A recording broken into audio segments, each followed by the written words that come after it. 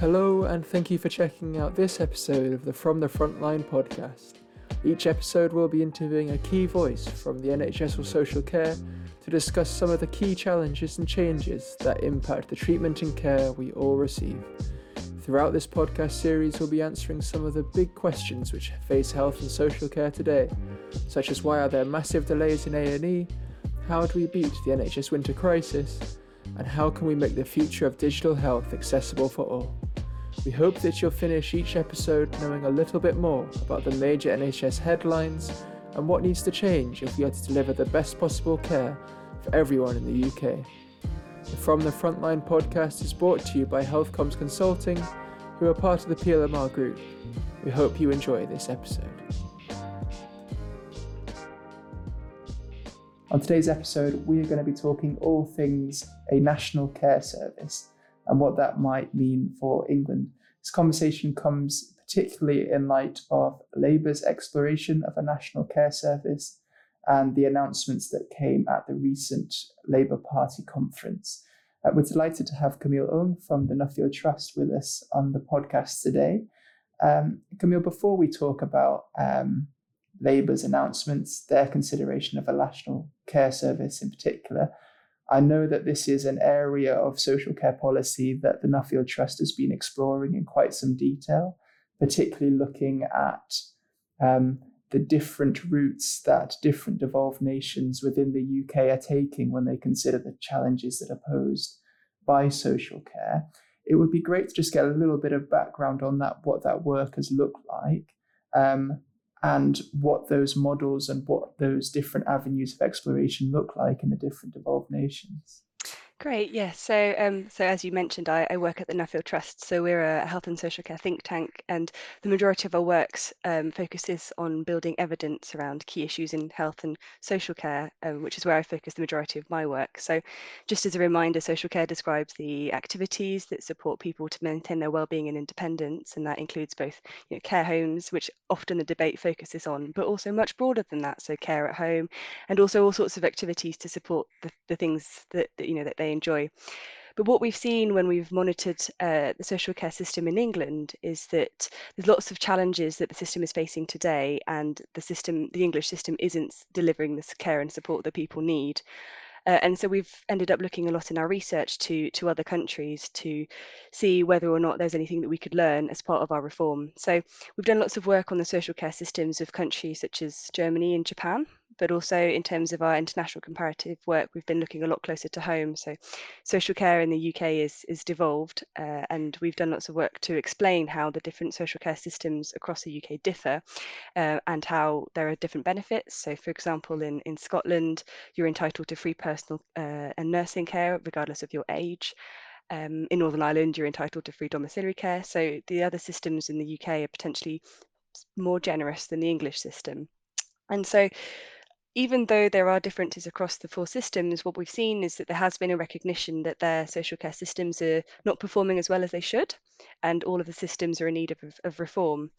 And so each of the four countries has recently put together some long-term reform plans to reform their social care systems, and notably introduce the concept in Scotland and in Wales of a national care system or national care service. And so we've really got this natural experiment of what's happening across the UK to see how you can successfully or not so successfully reform your social care system. Yeah, absolutely. Thank you for that overview. I mean, it's a fascinating time to be thinking about the structural changes that are going on in the social care system. I suppose more broadly, might be a sense of a necessity on the basis of the current state of social care to enact reform based on the challenges that you've mentioned. I suppose for lots of our listeners, and certainly for me, it's hard not to draw the comparison just in terms of the language that's being used between a national health service and a national care service. And my guess is that, particularly from a political perspective, there might be an attempt to equate the two, or to try and win favour amongst the electorate by equating one with the other, or trying to style the two systems as being formed in a similar manner, I suppose. I just wonder, from your perspective and the research that you've undertaken, when we talk about a national care service, what are we actually talking about? Is it as all-encompassing as something like the NHS? Is it quite selective? You mentioned just at the start of the conversation that care is incredibly broad in terms of the apparatus that it uses and the different forms that it takes in our society. I just wonder how that would equate to something that at one level might be much easier defined, like a national health service, for example.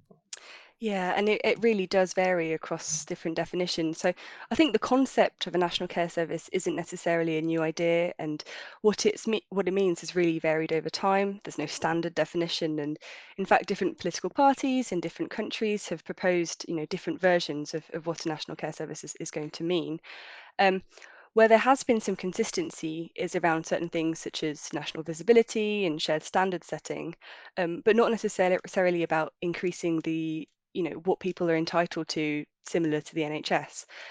So one example that we have is what's happening in Scotland at the moment. So Scotland is the first country in the UK to legislate for a national care service. So they brought legislation forward this year after an extensive consultation. And so the intention is to bring forward more consistency and quality by setting out a national vision, national standards, and a national direction for the social care system, which would then be translated to a local level. And the biggest change introduced is the removal of responsibility for social care from local councils and then placing that with Scottish ministers. And so that the intention to do that is to bring visibility of social care to a national level, more incentives for ministers to drive change and improve the system, as they felt that that wasn't necessarily the case to date. And that might look a little bit more like the Scottish NHS, but it doesn't necessarily sound in terms of what a person who might need social care will actually experience in terms of the NHS. Um, so what it doesn't do is it doesn't bring in at present any changes to what people are entitled to in terms of support. So people are still subject to eligibility criteria, and personal and nursing care, which, as I mentioned earlier, is free in Scotland, will remain free as it has been. So it is more generous than what the English system is currently at in terms of what you're able to access, but it doesn't necessarily mean that it will look like the NHS for the person that's trying to access care. On the other hand, you have Wales, who are currently now investigating how they can bring in a national care service which would be free at the point of need. And so they've committed to bringing forward this plan for implementation by the end of 2023. So you can really see the differences in terms of Wales and Scotland and where the emphases are for the design of a national care service. And so it's really important to be clear about what a national care service might look like for the people, for the public that might depend on social care. And I suppose, in terms of where Labour's exploration of a national care service fits into those kind of definitions, it'd be great to get your sense on, firstly, what that looks like by comparison in terms of what Labour is proposing from what we know, but also why Labour is exploring this as an idea. What are the key benefits that the Labour Party sees from this proposed change? But also, I suppose, from your understanding of the way social care currently operates in England, what the challenges in its implementation might be. So Wes Streeting at the Labour Party conference a few weeks ago mentioned the concept of a national care service and the intention to create a national care service fit for the 21st century, as they created a national health service fit for the 20th century. So there is again that similarity with the NHS.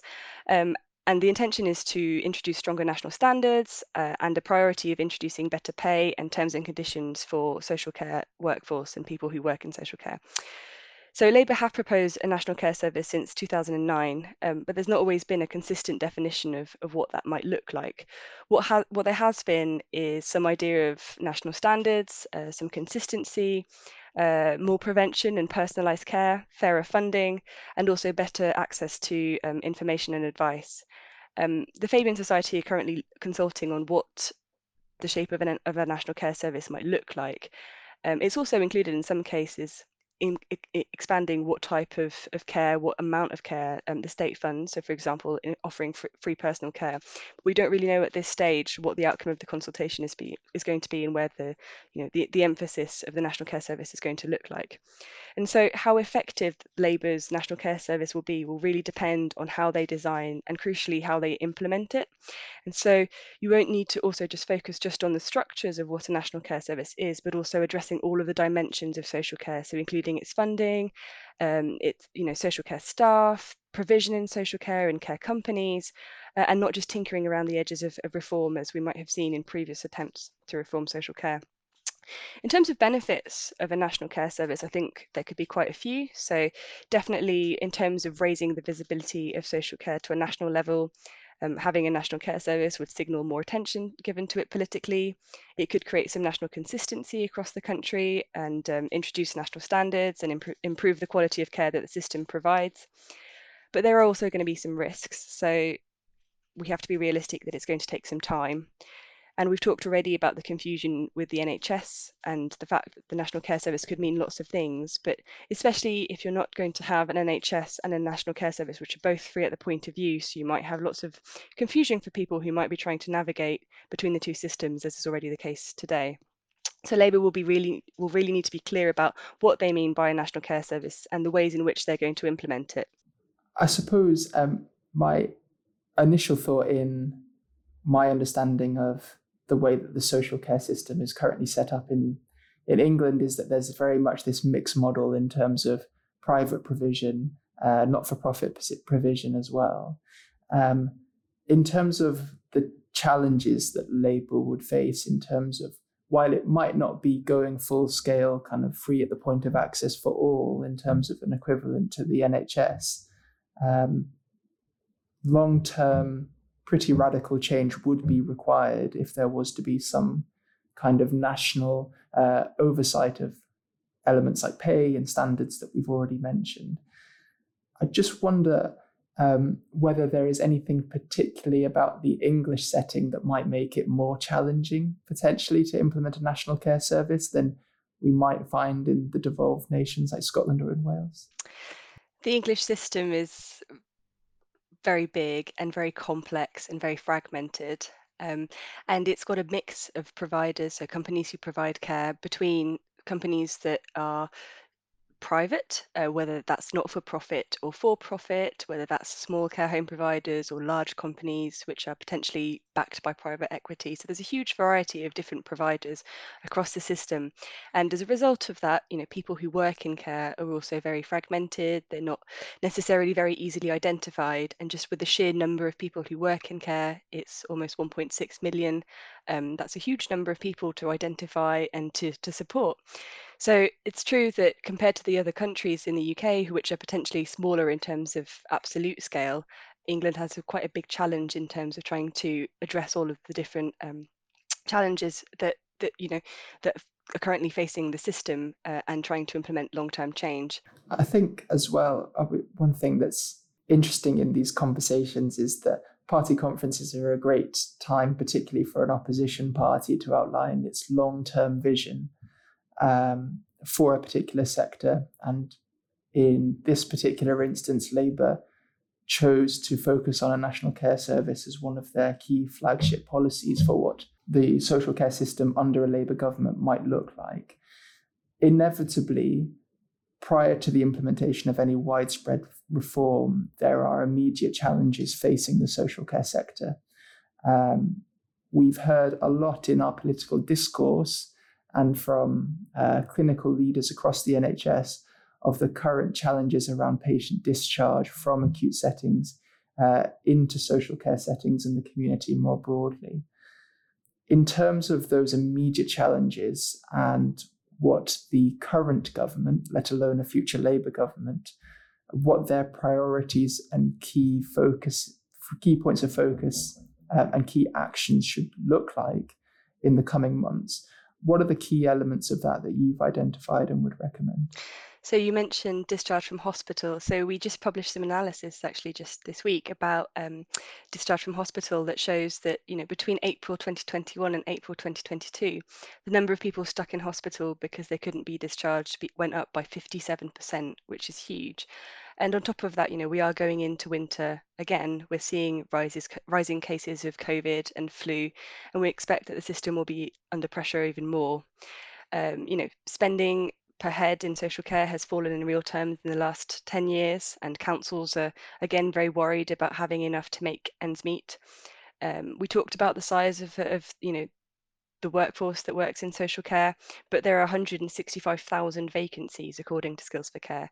So we know that we don't have enough staff to be able to make the system work. And it's likely that, with things like the cost of living, people are even less likely to want to take up employment or stay in social care when pay isn't very high and there's potentially competition from other sectors such as retail, such as supermarkets, who might be able to offer more attractive things to staff. So it's really important that we think about how we keep people working in social care and can recruit more people to work in social care as well, but making sure that those terms and conditions are fair for people coming into the workforce.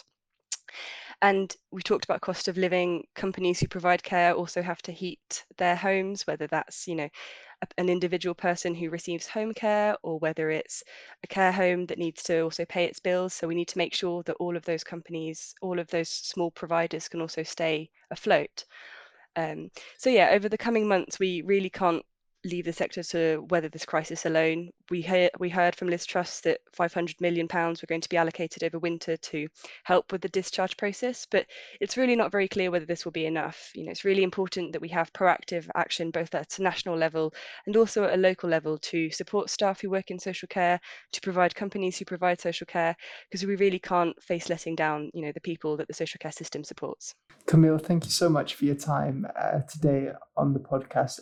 It's a fascinating area of discussion, and one that no doubt with the publication of the Fabian Society consultation we'll hear a lot more about in the coming months.